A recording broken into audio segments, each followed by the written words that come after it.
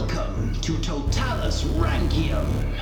This week, Theodora 2.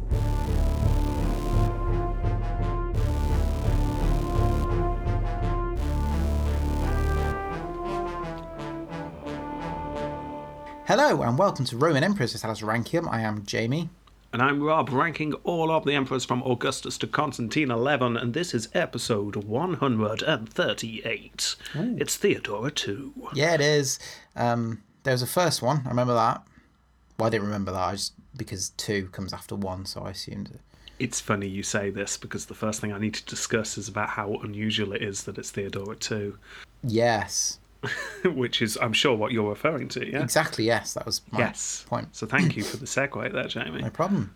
That's good. Theodora 2, the Purple Born, if you want to give her nickname. I've never seen her listed as Theodora 2. I've only ever seen her listed as Theodora, Purple Born, or sometimes Theodora 3.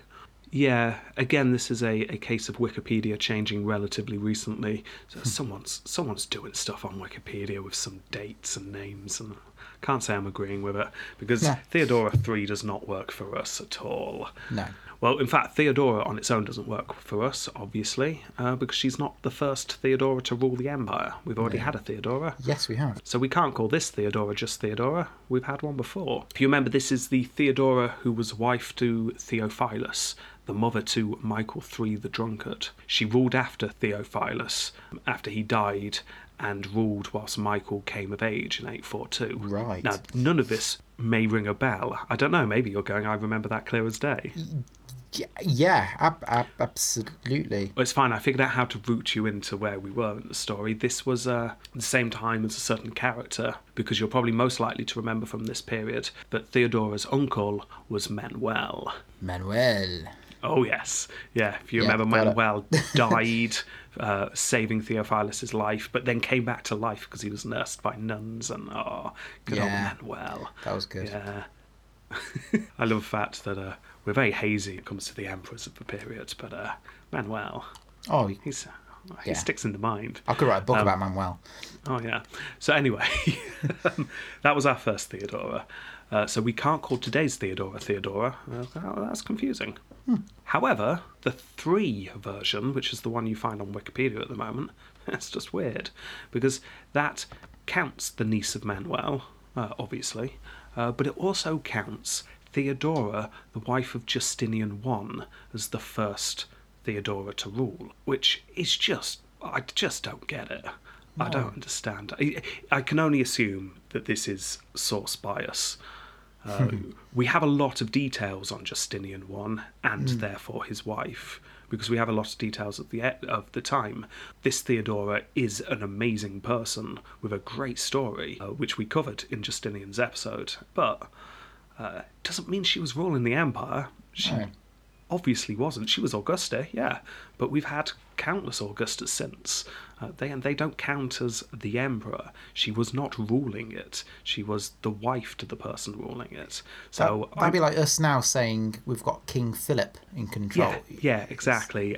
So that's why she didn't get an episode at the time. I thought it was very obvious she doesn't get an episode. Yeah. Doesn't mean her story wasn't interesting. She just wasn't in charge. So I'm not entirely sure why people count her. Again, I think it's source bias. I think people like Justinian I a lot, so they just want to... Well, I'm sure if all our listeners go onto Wikipedia, just know what to do. Change it. Yeah. Change it to Theodora 2. Yep. Which I've never seen her listed as, but we're starting now. So there we go. Theodora 2, Purple Born. Because, let's face it, we've established this a while ago now. To get an episode in this podcast, you need to have a reasonable argument to say that you controlled the empire for a period of time. And today's Theodora does. Yeah, you made some decisions that something happened. Someone needs to declare you emperor, be it yourself or someone else, and enough people need to support you. Yeah, there we go. And this works with this Theodora. So, let's go over her life. But it's going to be a short one today, because we have covered all the major events from multiple angles already, because obviously we've done her sister and 3 of her husbands. Well, 5th time's a charm, Colin. So here we go. So, let's start back again. In 980, Theodora was born, the third and youngest daughter of Constantine VIII and the niece of the great Basil II. What was Theodora's mum's name? Can you remember, Rob? So her mother was Helena, father Constantine VIII, and she is the youngest child, the youngest daughter. If you remember Zoe's episode, there are a couple of tales that we covered of trying to marry Zoe off to the Western Emperor at the time, Emperor Otto. But we don't get any of that for Theodora. Apparently she was briefly considered to be the bride of Otto III, but was just passed over for Zoe. We don't really know why. You can infer a couple of lines in Sellus to indicate that she was just not wifely material. Ooh, but what's that mean? It's a bit mean. Norwich, the historian, takes it to mean that she was a bit plain. But I can't help but feel that's Norwich just deciding, because I couldn't see anything that definitely said that. Norwich is a bit odd when it comes to descriptions of the ladies. I'm just going to say that. He sometimes discusses in quite a lot of detail about how attractive some people are, and then you look into the sources and go, really? Where did you get this from? Did you really get all of this from this one line? Yeah. Anyway, that's beside the point. Anyway, so we've got Theodora. She is not being arranged to marry the emperor in the West. As far as we're aware, there are no marriage alliances planned for her whatsoever. Basil dies, yet again. His brother Constantine becomes the emperor yet again. He becomes ill and looks for an heir. And if you remember, he began by choosing Delessenos for his daughter Zoe. Zoe was quite likely happy with this choice because there was a good chance that her and Delessenos already knew each other fairly well. Like, knew each other? Oh, yes. But then, again as covered, the powerful convinced Constantine to change his mind. So he suggested that Theodora wed the city prefect, Romanos, the future Romanos III. But Theodora, and this is our first glimpse of her personality here, just flat out refused. I'm not going to marry that man. Nah. He's really old. He's approaching 70. I don't fancy it. Yeah, he wouldn't need to be married for long, though. Obviously skirting over the fact of her, free will and stuff. Yeah. So, Constantine turned to his other daughter Zoe, and she agreed to marry Romanos, and they did indeed get married. And then Constantine died, like, the next day after the wedding. So there you go. Theodora didn't have to marry. Guessing she was quite pleased with that. Yeah, she doesn't marry at all, does she, from what I remember? Oh, we'll get into it. Okay. But this is our first case of her refusing to marry. However, she soon saw a problem. As covered, Zoe and Theodora hated each other. Ah. Again, we don't know why. No details are ever gone into. They just despise each other. Is this on levels of like Caracalla and Geta, sort of? Yeah, well, if you remember when we did Zoe's episode, I said levels of Caracalla and Geta, and you got very excited. Yes. And then at the end, you were quite disappointed because no one was ripping each other's eyes out. Oh. Yeah. I do like brutal violence. Yeah, no, the hatred is definitely there. Now, the problem is that Zoe, being the one who gets married to the future emperor, means Zoe now has the power. Not only that, though, Romanos, the new emperor, had this new man around. This is obviously John the Orphanatrophus, who we've covered quite a bit. And John did not particularly like Theodora either. So in the palace, you had Zoe and John. Neither of them liked Theodora. No. Unfortunately, we get very few details why. We're just told they did not get on. Well, what do you think it is? Do you think did she have a drony voice and always spoke in a monotone way like this without any form of inflection? I'm going to go for that one. Even when she asked questions, "Are you feeling okay? I'm glad to hear it." I think Theodora was just incredibly boring. Maybe that's why she wasn't wifely material. Maybe she was just really boring. Maybe. Okay, yeah, no, I'm going for this. So, let's say that John and Zoe both just despised Theodora because she was so dull. Oh. Yeah, it's a shame, but it's probably true. You can make up your own mind later, but there's a reason you'll see later why I think that theory fits. Anyway, Theodora starts to worry. She's confined to the women's quarters. Her staff was obviously made up from people reporting directly to either John or her sister, or both. Oh dear. Yeah. No gossip then. Yeah, exactly. Meanwhile, however, on the Prince's Islands, remember the small islands near the city? Exile people to them. Is that where they became? Is that where they were deserted or monked and nunned? Yeah. A commonplace to monk or nun someone and then send them to the Prince's Islands. So on the Prince's Islands was a man named Pressian. Now, Pressian and his brothers had fought against Basil II at the end of the Bulgar War. But they'd surrendered, they'd been forgiven, and then married into the Roman aristocracy. Now remember, this is Basil very wisely trying to merge the aristocracies together to ensure that there's peace. Don't go too hard on the Bulgars. I want them in my empire. Makes sense. So you've got Pressian from the Bulgars married into the Roman aristocracy. However, things didn't go perfectly smoothly because Pressian then had a falling out with a member of the Sklerus family. This is a side note, by the way, I'm about to say. But it's interesting if you're joining the dots. Try and keep with me, but don't worry if you get lost, because it's not actually that important. The person Pressian fell out with was a man named Basil Sklerus. Basil Sklerus is the son of the Sklerus who we have already covered, who rebelled against Basil II at the start of his episode. Right. This Basil Sklerus is also the father of a daughter called Sklerina, who is Constantine IX's second wife. Constantine IX, who we did last episode. Right. Now, Constantine IX's second wife, Sklerina, then died, but had a niece who Constantine IX then fell in love with as well. This is the other Sklerina, who becomes the third wheel in the throuple with Constantine IX and Zoe. Right. Like I say, Easy. Don't worry if you didn't follow that. Just know the Sklerus family very much intertwined with all the stuff that's been going on in the last few episodes. Yeah, they're in bed with the aristocracy, you could say. Yeah, quite literally in some cases.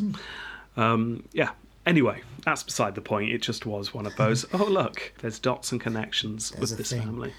Yeah, if you haven't got a clue what I just said, you can just rewind it, listen to it a few times. It might make sense. Who knows? Anyway, this Pressian, you're probably wondering why on earth am I talking about this Pressian to begin with? I wonder things like that in most episodes, to be honest. Fair enough. Wow, this Pressian and this Basil Sklerus disliked each other so much that they came to blows. They actually started brawling. Oh, what was this about? Like they're having a meal. Oh, you just accidentally knocked me. Oh, sorry about that. Yeah, you will be sorry, that kind of thing. I think so. Getting way out of hand. Started from nothing, blew up. More likely, Basil Sklerus came from Roman aristocracy. They were the Sklerus family, very, very important. This Pressian came over from the Bulgars and had just married in, so probably just tensions from the war, to be honest. But that was all undercurrent. It all sparked off when Pressian knocked over the salt cellar. Yes. Yeah. That's a catalyst. So anyway, they came to blows. Then Constantine VIII banished both of them in a true you are banished kind of way for fighting. Very Romeo and Juliet.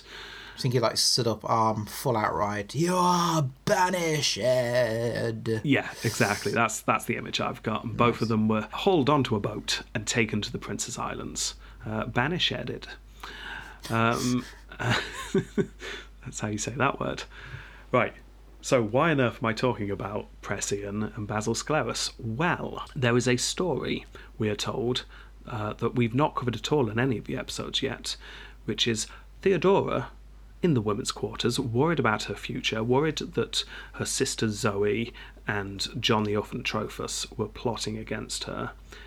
She decides she's going to do something about it. Oh dear. Possibly. We don't know if this is true. All we know is that one day John the Orphanatrophus announced that he had found evidence that Zoe and Pressian were plotting together to take over the throne. Pressian, therefore, was pulled out of his monastery, blinded, and then monked even harder. Double monked. I can only assume he was only exiled the first time round, monked the second time round, but I'd like to think they did double monking just to make sure. Oh. Yeah. Theodora was left unpunished. She was the daughter of the last emperor, sister-in-law to the current one, niece of Basil II. I mean, you can't go around punishing her. No. But Pressian felt the full force of John the Orphanatrophus. Then, shortly after this, Romanos, the current emperor, left the city to go and win glory in fighting, which doesn't go well. No. However, in the meantime, John the Orphanatrophus discovered another plot. Apparently, Theodora was plotting with a man named Constantine this time. He was a man who ran one of the themes. Now, this is the plot we have mentioned before. This is the one where Constantine has an accident on the palace walls and is found hanging in the morning. Oh, yes, yeah. Yeah. Head accidentally went through that meat hook. Yeah, exactly. Again, Theodora heavily implicated.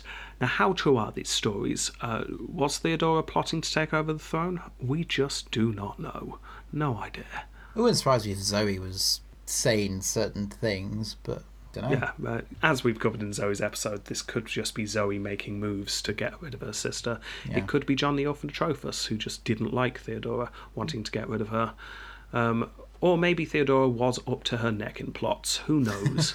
All we do know is that second time was a charm, because after a second implication in such a short amount of time, it was decided that something needed to be done with Theodora. So she was nunned. At about the age of 50, she was thrown into a monastery.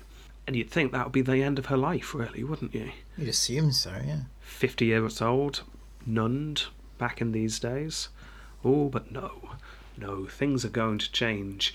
We don't know how Theodora reacts to being nunned. There is no record of it. I'm guessing she wasn't happy. I think bloody furious might be. I'm going to guess that, yeah. We also don't know anything about her for the next 11 years. Oh, so we meet her again when she's 66? 61. Yeah, that's what I meant, yeah. Yes.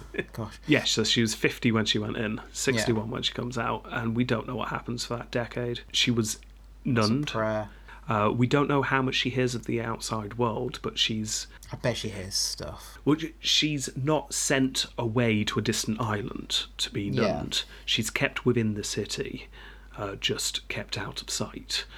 So I'm guessing she would have been aware of stuff, even if she was a nun, being kept somewhere. But yeah, so that's just 11 years of her life, just nunning.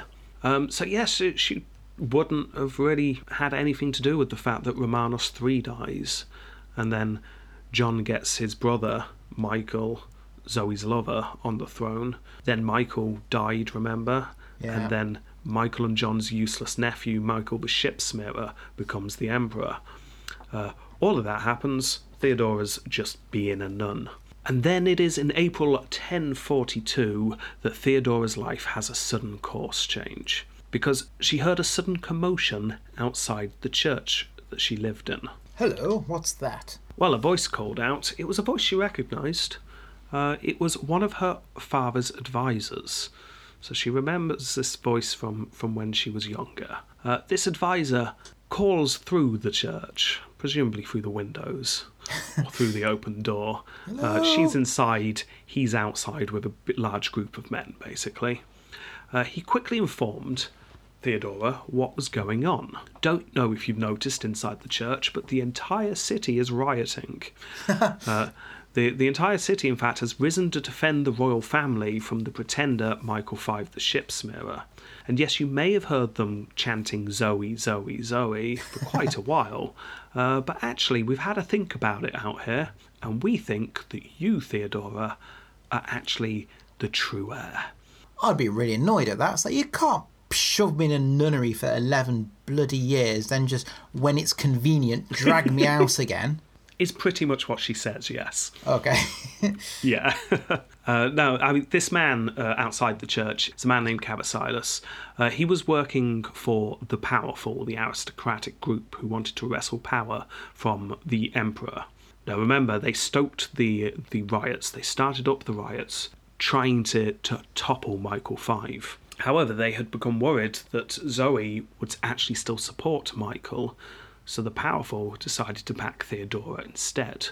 So they'd sent Cabasilas to go and collect Theodora because she knew him of old, so he would be the right man for the job. Do you think that's the intention of making Theodora sole ruler, or just as like a counterweight? At this point, sole ruler. If they get Theodora to be in charge, Theodora can then publicly announce that Michael V, the Shipsmearer, is no more, and then it is a peaceful-ish transfer of power, because then they could arrange a husband for her and get the right man in for the job. And like you said a moment ago, Theodora is not happy with this. Now, whether she was happy as a nun by this point, we don't know.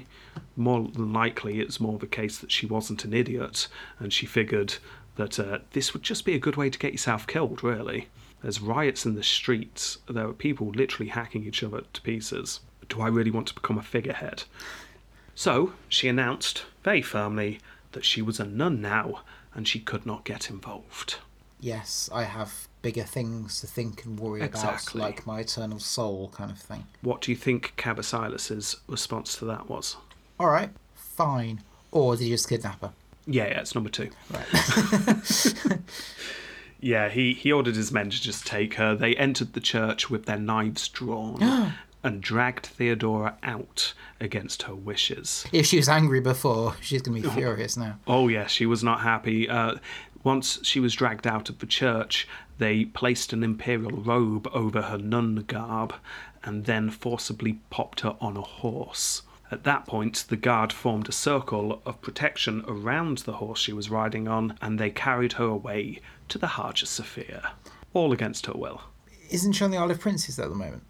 No, like I said, she's not exiled far away. She's just in a church in the city. Okay, fair enough. So she's nearby. I was going to say horses out of can't sight. swim very well. No, I mean that would be impressive, but no, it doesn't take them long. They go to the Hagia Sophia, and in the Hagia Sophia is the Patriarch. Patriarch just so happens to be fully on the side of the powerful faction, thinking that the ship smearer needs to be deposed. He was probably in the church, like just brushing off the throne, crown in hand. Oh, hello!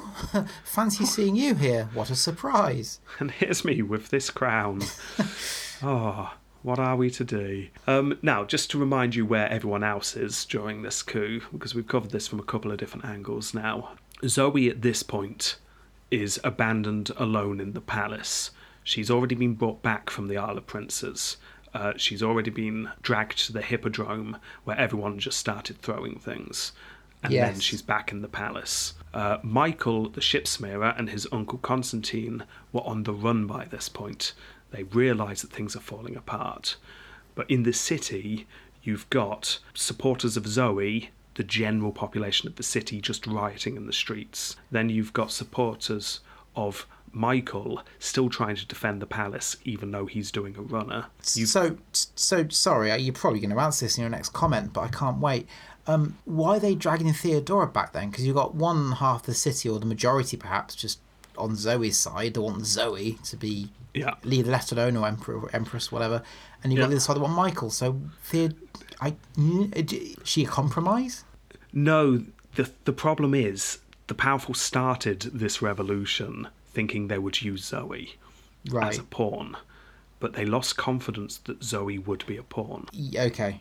So someone remembered that she had a sister. We could use her instead. Right. Because don't forget, Michael, the ship smearer, exiled Zoe. Everyone got angry.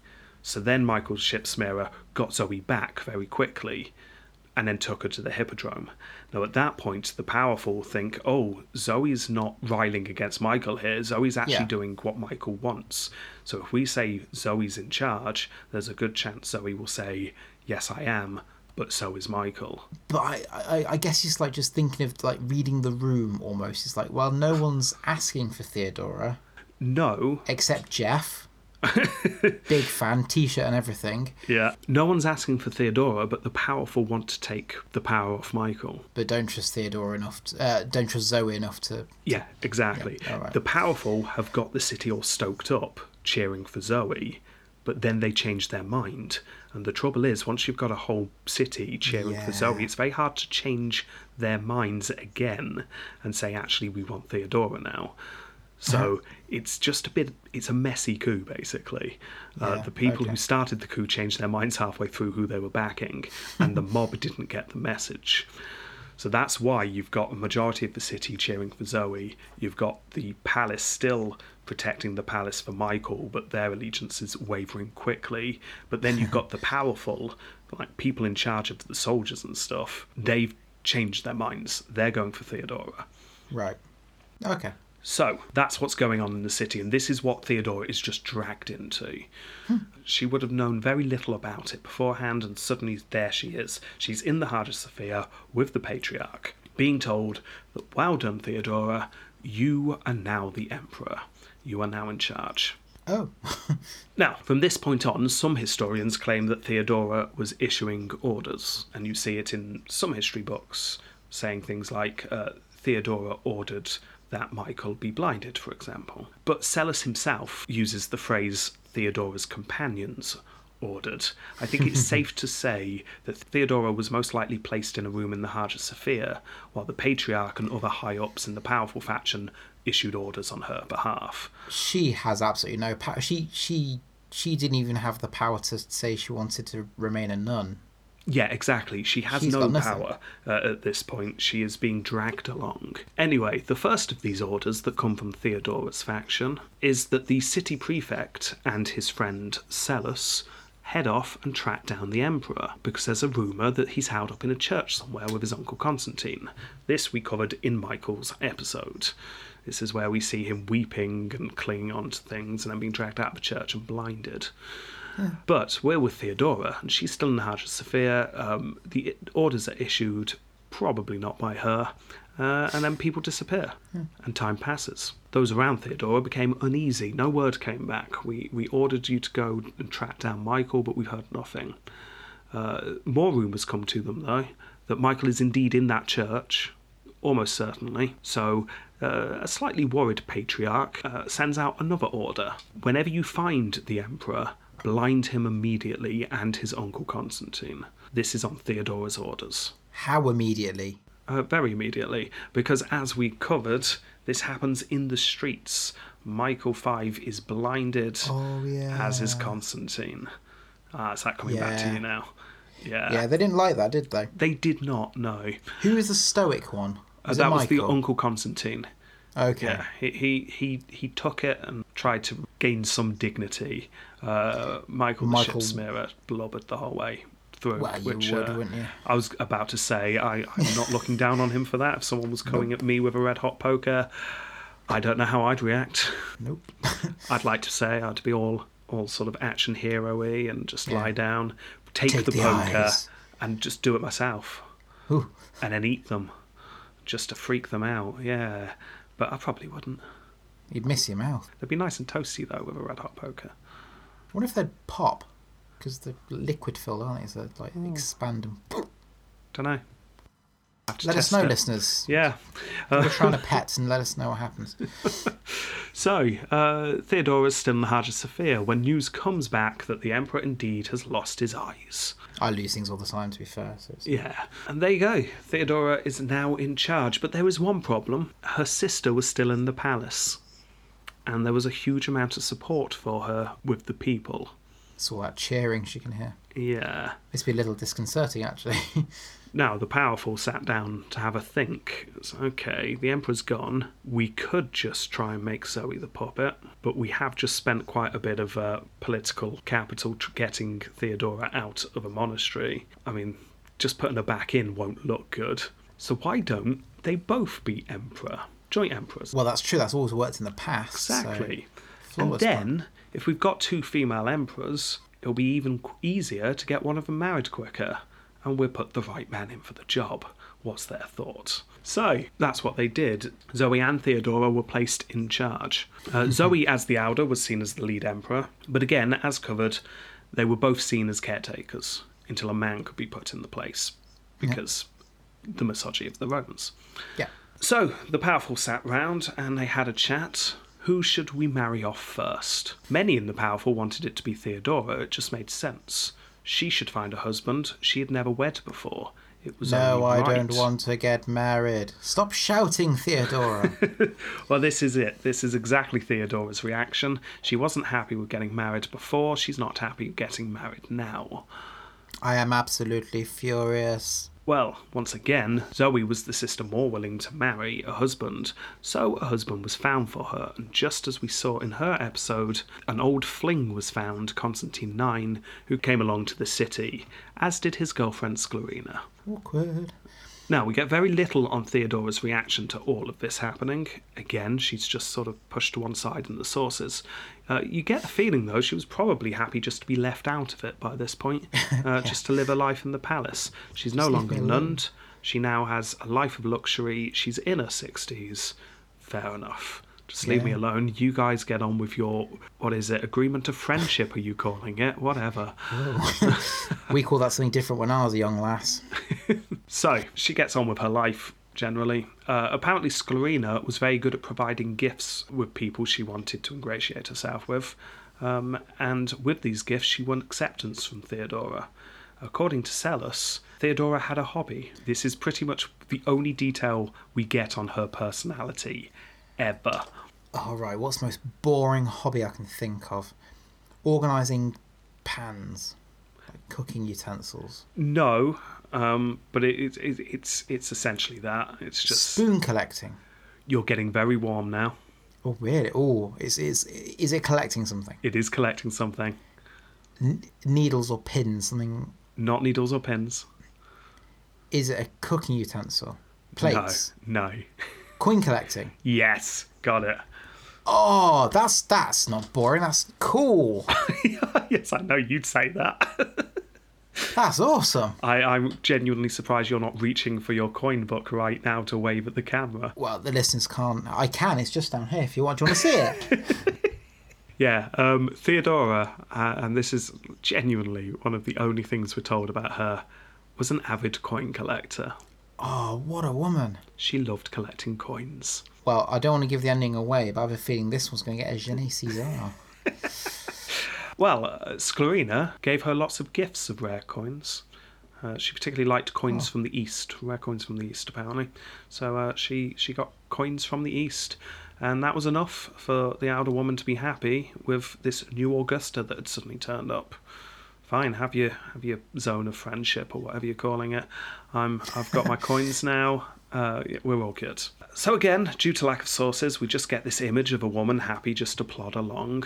However, we get one story from this time that indicates maybe, just maybe, there was more going on in the coin-collecting mind of Theodora than we first imagined. During the montage, you hear like pennies dropping, sort of ching, ching, ching. She's thinking, that kind of thing. Yes, literally because the pennies dropped with her. Oh, I love it. Well, the reason why we get a hint of a different side to Theodora is John the Orphan Atrophus. Because we talked about him a lot, and then he got exiled by his nephew, the Shipsmearer, when they fell out, remember?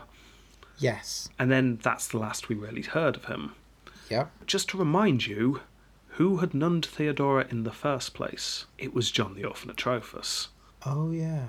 Yeah. Oh, okay. And Ooh. she had not forgotten that. Well, you wouldn't, would you? No. Now, John, like I say, he'd been exiled by his nephew, but that was not enough for Theodora, because it would appear that through connections, an order was sent to where John was being held. He was to be blinded. Oh. And no need to be too careful with the blinding either. I mean, be as creative as you want. Yeah. Use as much expression as you feel you need. Do it from a distance. Yeah. Just really creative blinding. Yeah, the javelin. Pull out one eye with the spoon, old school, but then use the eye that you've pulled out to remove the other eye. Oh. That kind of level of creativity. Yeah, I'm just glad you were never emperor, Rob. John died of the wounds a few months later. Well, he would, wouldn't he? Yeah. Had one eye removed by another eye. That is the end of John the Orphan Atrophus, and it's most likely because of Theodora. Should say, though, that this is inference reading between lines. We're not entirely certain it was her, but I think it was. Anyway, life continues for Theodora for a while. She lives in the palace. Again, we still get few details. Sclerina dies, if you remember, and the riots that started up about her being Augusta sort of passed. It all died down. Maniaces revolted, remember? But that was put down.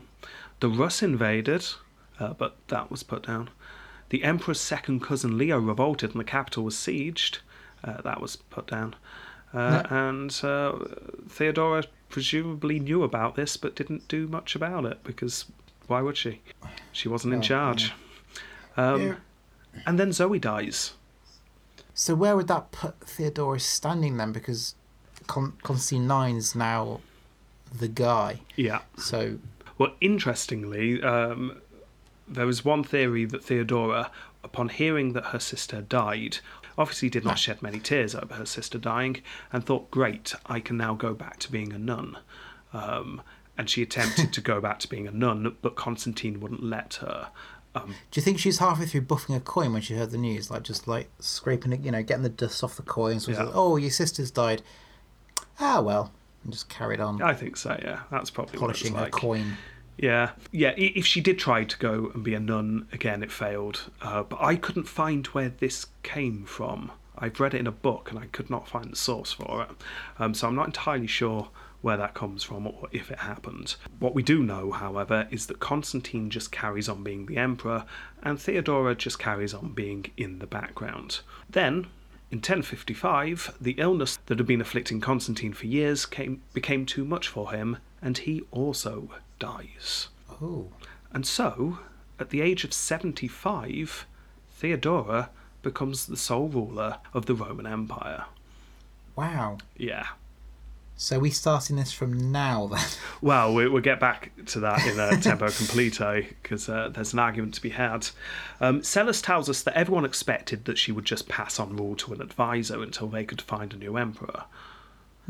However, Theodora did not do that, perhaps hinting that the idea of her just being passive all the time is actually false. Having lived a long time, Theodora knew how things worked. If she appointed someone now to rule the empire in her stead, they would most likely use whatever power she gave them to get rid of her to secure more power. That's just how it kind of worked.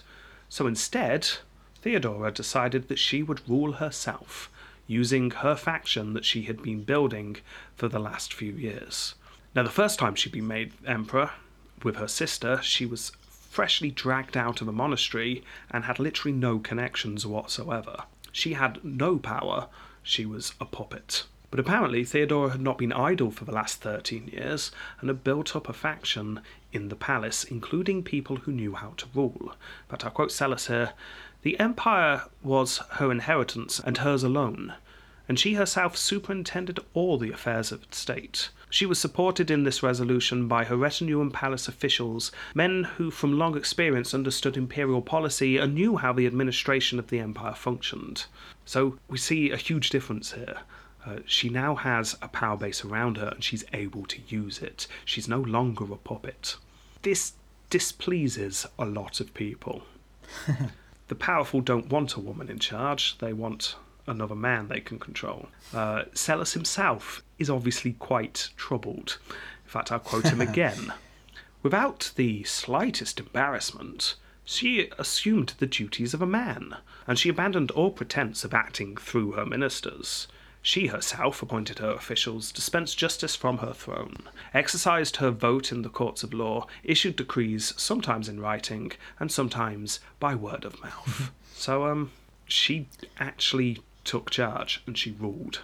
There was a slight problem early on, however. There was at this time a tradition that when a new emperor came to the throne, gifts would be given to all the soldiers and all the citizens. We've seen this since the start of Season 1. It's generally a, "I'm the new emperor, please don't kill me." Yeah. Yeah, just keep everyone loyal. It's a bribe, big bribe at the start. It's what everyone does. However, this costs a fortune to do, so Theodora pointed something out. She was not a new emperor. She had been made emperor years ago with her sister, over a decade before. Oh. I'm just carrying on.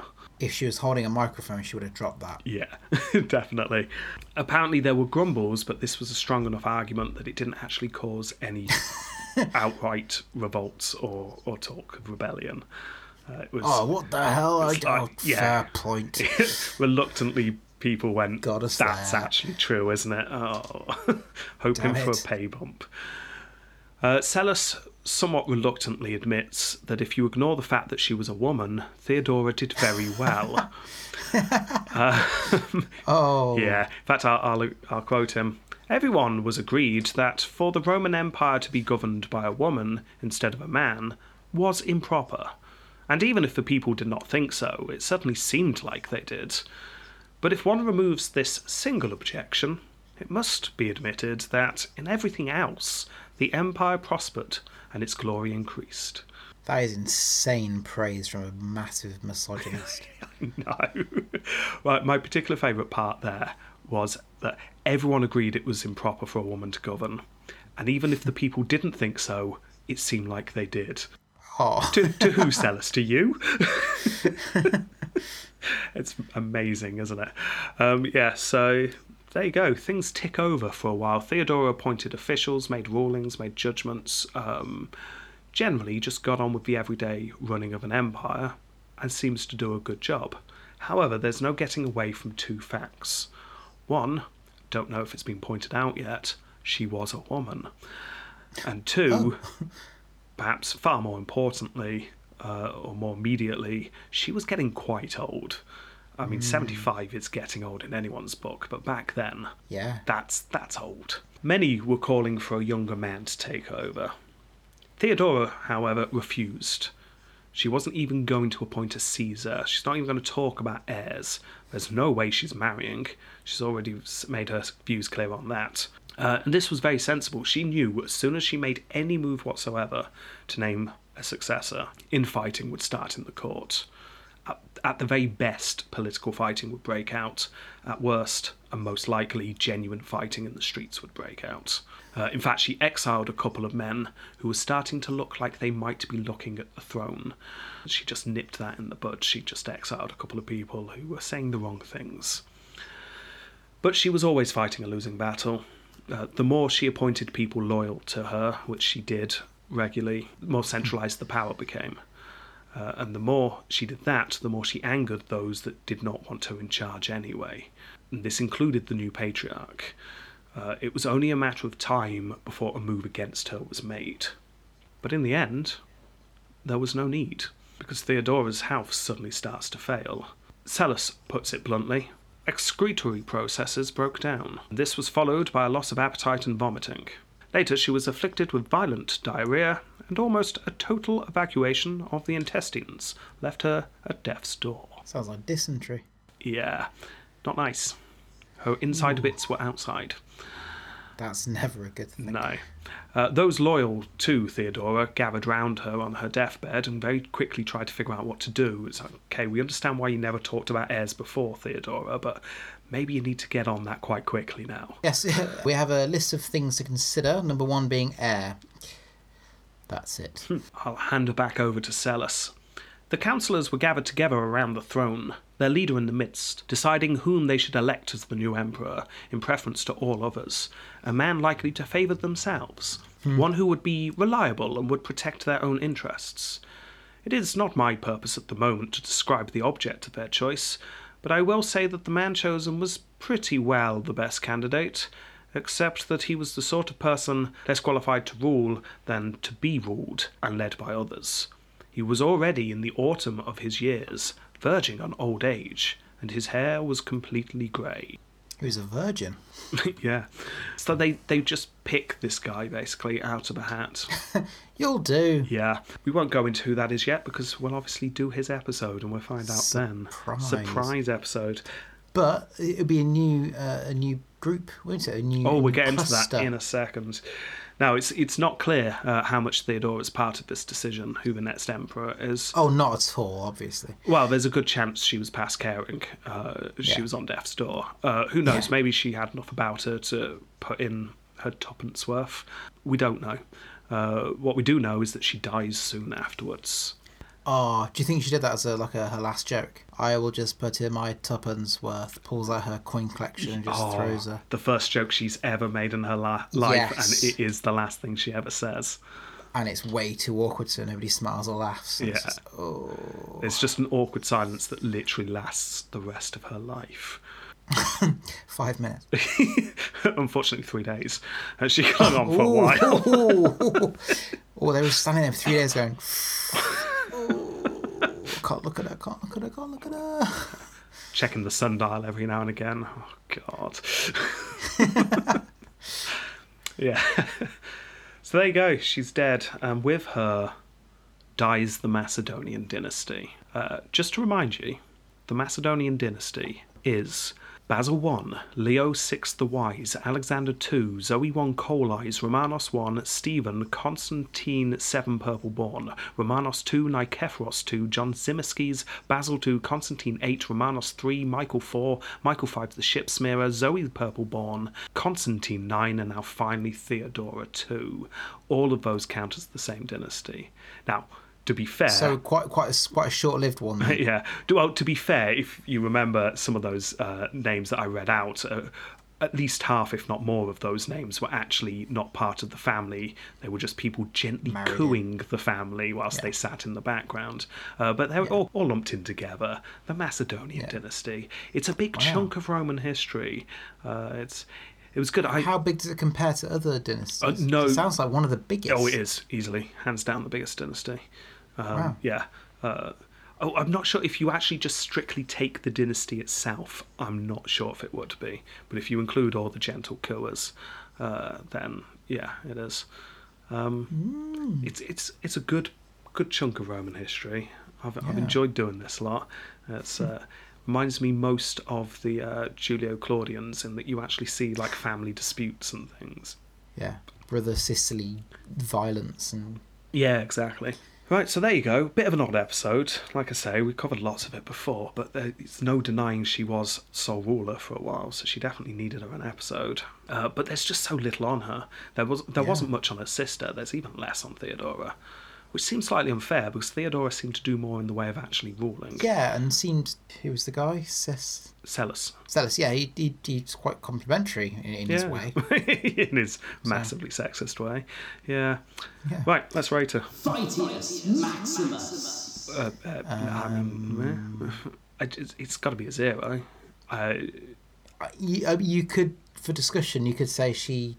politically she banned a few people. Yeah, I mean, the one thing I do have is that she refused to marry. She fought against what was expected by her as a royal princess. Her sister went, fine, I'll get married. She refused to every step of the way. That's like Queen Elizabeth. She did the same thing. I'm married to my country, she said. Yeah, exactly. So maybe a token point for that, maybe. I'll be willing to give... No, not for Fighty. I'm willing to give her 1 for that, just because it's slightly more impressive than what her sister did, because Zoe just seemed to go along with things, and Theodora fought back. But it's really not much. Okay, we'll give her 1. Okay, that is 1 for Phytius Maximus. Oh, hang on, before we move on, there is a chance that she attempted to coup twice, but maybe they were made up stories about her. We don't know. Well, let's go with the assumption that it's definitely true. If that's the case, which it now is, I'll give it 1 point as well then. Okay, another token point. So that's 2 for Phytius Maximus. There we go. Should we compare it to Zoe each step of the way? Oh, yes, please. Okay, what did Zoe got 0. Yeah, that makes sense. That makes sense. Zoe definitely seems less fighty of the two. Yeah. Theodore seems more stubborn. Yeah, definitely. Next round. Approbium Crasium. I've got nothing here. As you can think of. I mean, she collects coins, which is a sign of a serial killer. I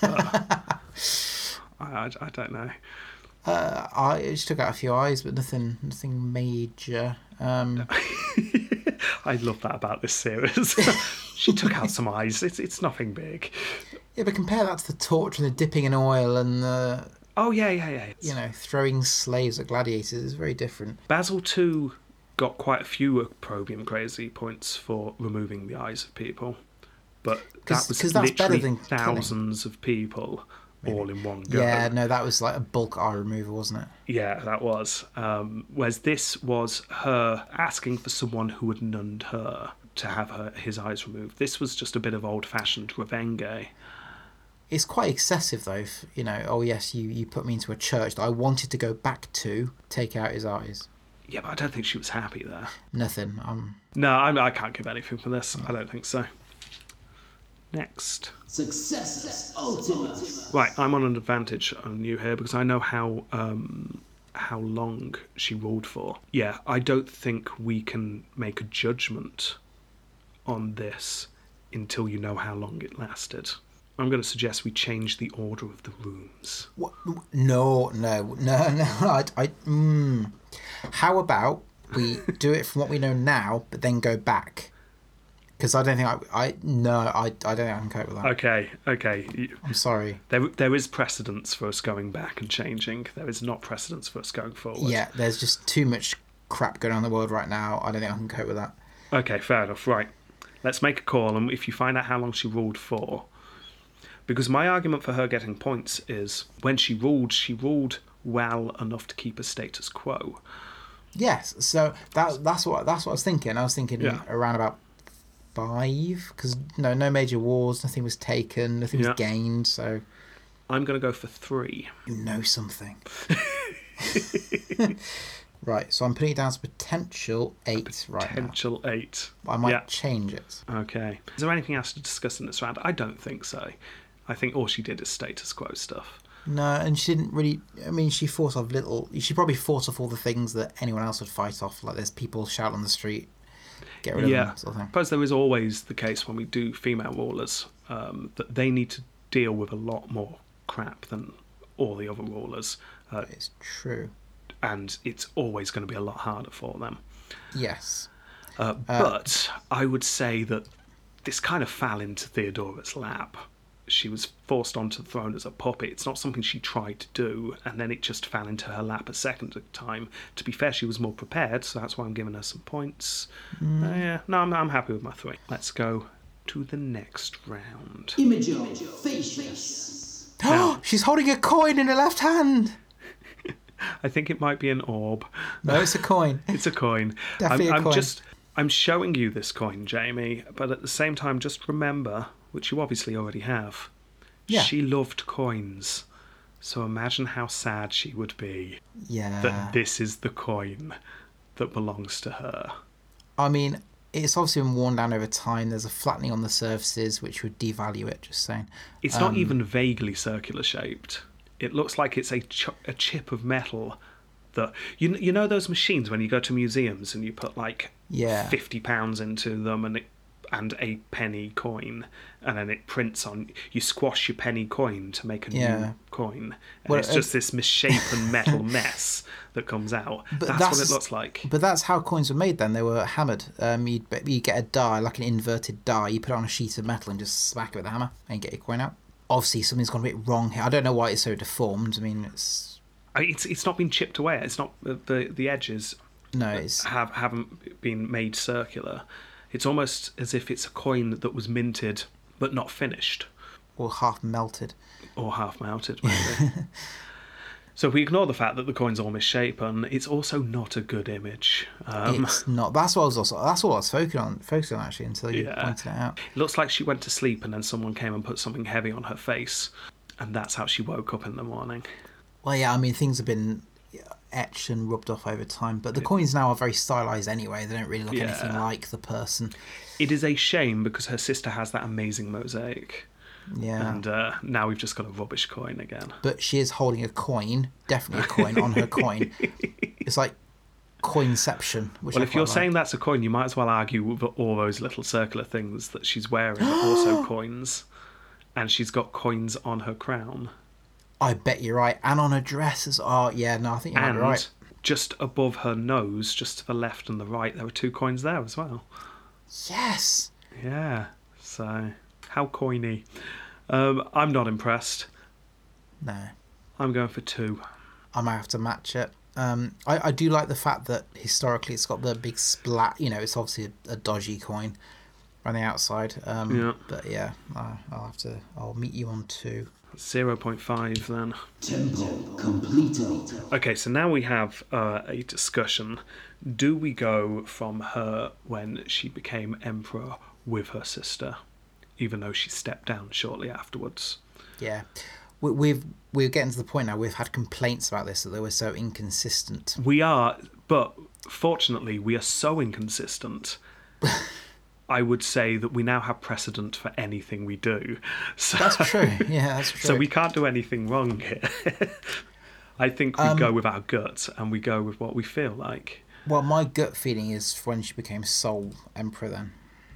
That's my gut, because that's when she actually had anything to do.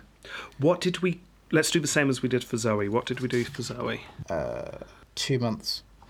So not very long. So we did just her sole time. We did not do it when Constantine was there. Yeah. So let's do the same with Theodora. So See, Theodora consistency. gets that 2 months, which is nice. But then, after Constantine dies, she becomes emperor again. Although she would argue she was just still emperor, so she doesn't have to pay anything. She ruled from 1055 to 1056. Oh, not as long as I thought. No, it's a little bit longer. I'm going to call that 15 months. So, can you see why I'm thinking different? Do we need to go back now? Yes, I think so.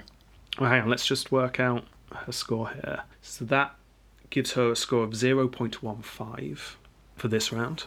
And now we're going back, aren't we? Yes, I think that's fair. Back we go. Successus Ultimus.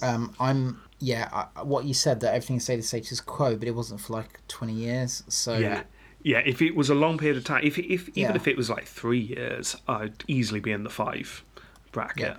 But maintaining a status quo for just 1 year is not actually as difficult as it could be. So for that reason, I'm going to match your score. So that is down to a 3. Fair enough. Which has now changed our total score. Oh, hang on. We can't do total score yet. We've got to get back to Tempo Completo room. Oh, sorry.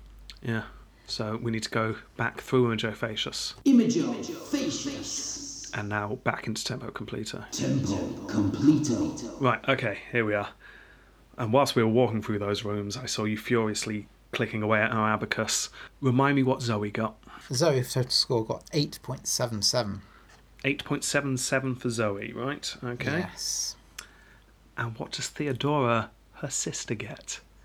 8.65. Oh, that is close. That is very close. That's point something.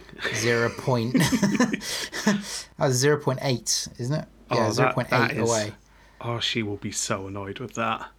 And she was emperor for longer. She perhaps did more. Yeah. Almost feels like. So what did Zoe get a points for? Oh, it's the mosaic. Crazy and Imago. Yeah, she won on Imago by quite a way. It was she got massive points for that. It was 4 marks. Oh, it was an amazing mosaic. That's why. See. Yeah. Get a mosaic, you're gonna do better.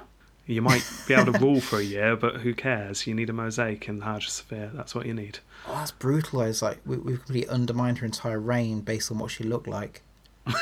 Oh, don't say it like that. What her coin looked like, Jamie. That what her coin looked like, yes. That definitely sounds much better. Right, okay. I'm really sorry, Theodora, and we're only going to compound the pain here because we've got a question to ask. Do they have a certain je ne Caesar? I'm going to go with yes. Well, obviously no. No, she collected coins. That means she's a very cool person. She had interest, she had depth, she kept the empire from crumbling for that 15 months. She had everyone against her. They were fighting to get her out, but she clung on and, well, she died. But, it's a no, isn't it? It's a no, yeah. Okay. I'll admit, part of me was wondering if you were really going to, drag this all the way to Jupiter to decide. I can if you want. Oh, no, it's definitely a no. But I was wondering if you were going to drag it that far. But you didn't. And I think you're a bigger man for it, Jamie. I'm impressed. Oh, you're now waving the coin. I won't do it. I won't use it, don't worry. As we've decided no. Go on, see what Jupiter thinks. Jupiter says she should have got it. It's a good job we'd already decided no, isn't it? I showed you the camera because I didn't want to think that I was changing it. But yeah, no, there we go. Yeah. Well, it's a coin deciding, a coin collector. It's going to just go her way, isn't it? It's obvious coin bias. That's what that is. Right, okay, sorry, Theodora. You do not have je ne Caesar. And also, you round up the dynasty. So, we are done with the Macedonians. Yeah. We have a mystery emperor next, but it's not going to be our next Roman episode. What do you mean, Rob? Well, like I mentioned last time, it's time to do some Republican episodes. Yeah. The poll will be up by the time this episode is released, so if you've not seen it, go onto Facebook or Twitter and go and decide what Roman Republic episode mini-arc you would like. The suggestions are, that I've come up with so far, is the ancient mythological Romans. Oh, that'd be good. Or semi-mythological, I should say. Yeah. the two Catos, or Cicero and Catiline. Someone has also suggested we do the aforementioned Enemies of Rome trilogy. So Spartacus, Hannibal, and Mithridates. Oh, that'd be amazing. I'm not going to sway the result. It would be amazing. It would be so cool. If I do one of those, I'm not going to do all three in one chunk. That is just too big. No. So we could choose an enemy of Rome. Hannibal would actually make sense since we've just finished Scipio. We could see his side of things as a kind of summing up the Punic War way. But then again, Spartacus is always a brilliant story, so we could just do Spartacus. I don't know. I mean, we'd have to watch the film as well. We would have to watch the film. Yeah. Anyway, I'll put these up, so come along, let us know what you want us to do. It means the schedule will be somewhat different for maybe the next couple of months or so, as we're also doing Republican episodes. The American episodes will still be out in their normal slot, but we will be doing something different with the Emperors and the Republican episodes. We've just not quite decided how it's going to be yet. But anyway, let us know what you want on Facebook or Twitter. And don't forget you can follow us on Facebook and Twitter and Instagram, don't bother. And you can download us from Podbean, iTunes and Stitcher, as you obviously have. I suppose all that needs to be said then is... Would you like to look at my coins? Goodbye. Goodbye.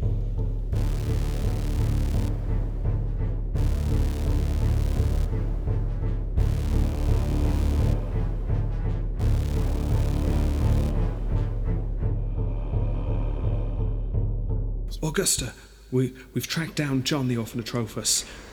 Please, give the order. What shall we do to this man who imprisoned you so? Well, let me show you my coin collection. Here's one coin I purchased a few weeks ago from Persia. Augusta? This is a silver coin that is highly embossed. If you look here, the date has been slightly altered, which is a defect. This will raise its value amongst our coin collectors. Also, his left nostril is slightly enlarged compared to his right nostril, Augusta? and his right eyebrow Yes? Orders, Augusta. We really need to know what to do with John. Ah, I see. This coin is a copper-made coin, a lot cheaper than the silver coin, more mass-produced, and it is obviously hammered with the defect on the southern point. The embossed side has scratches, which mean it has been highly used in the past 400 years, but it's been kept in quite mint condition. I hate to press you, and this is fascinating, but I just need one. What do we do? Execution? Exile? What do you want with him? What do you want done? Try and concentrate, Augusta. Just anything at all. Ah, so you want to know what I think? Yes, Augusta. You want my opinion? Yes. Well, my opinion on this coin... Oh. It is a gold sovereign all the way from Britain. It's quite unique. But Augusta, if you notice, the eyes have been heavily scratched out. I'm sorry, what? The date at the bottom has also been scratched out. No, about the eyes, Augusta. What were you saying about the eyes? If I turn the coin over, you can see a picture of a flag. On the eyes, Augusta. You know what? I'm gonna run with the eyes, okay? Eyes don't run. Ha ha! Oh, she's making jokes. Okay, thank you, Augusta. Thank you. Let's start back again. In 980, Theodora was born to Constantine VIII. And Helena, didn't write the name. I'm going to say something different then. Starting in 980, Theodora was born the third and youngest daughter of Constantine VIII and the niece of the great Basil II. What was Theodora's mum's name? Can you remember, Rob? I think it's Helena. I'm going to say Helena, and if I have to edit this out, no one will ever know. It is Helena, isn't it? Oh, no. Oh, listen. Hang on, I'll check my notes. Hang on, I've got Zoe's notes here, and I would have written it down on hers, so... Stephen Alexander? Yes. You got it? Yeah. Oh, virtual high five. Oh, no, it's... Oh, there we go. That's cool. Yeah. Remembered that. Wasn't in my notes. I pay attention. Yeah. So her mother was Helena, father Constantine VIII.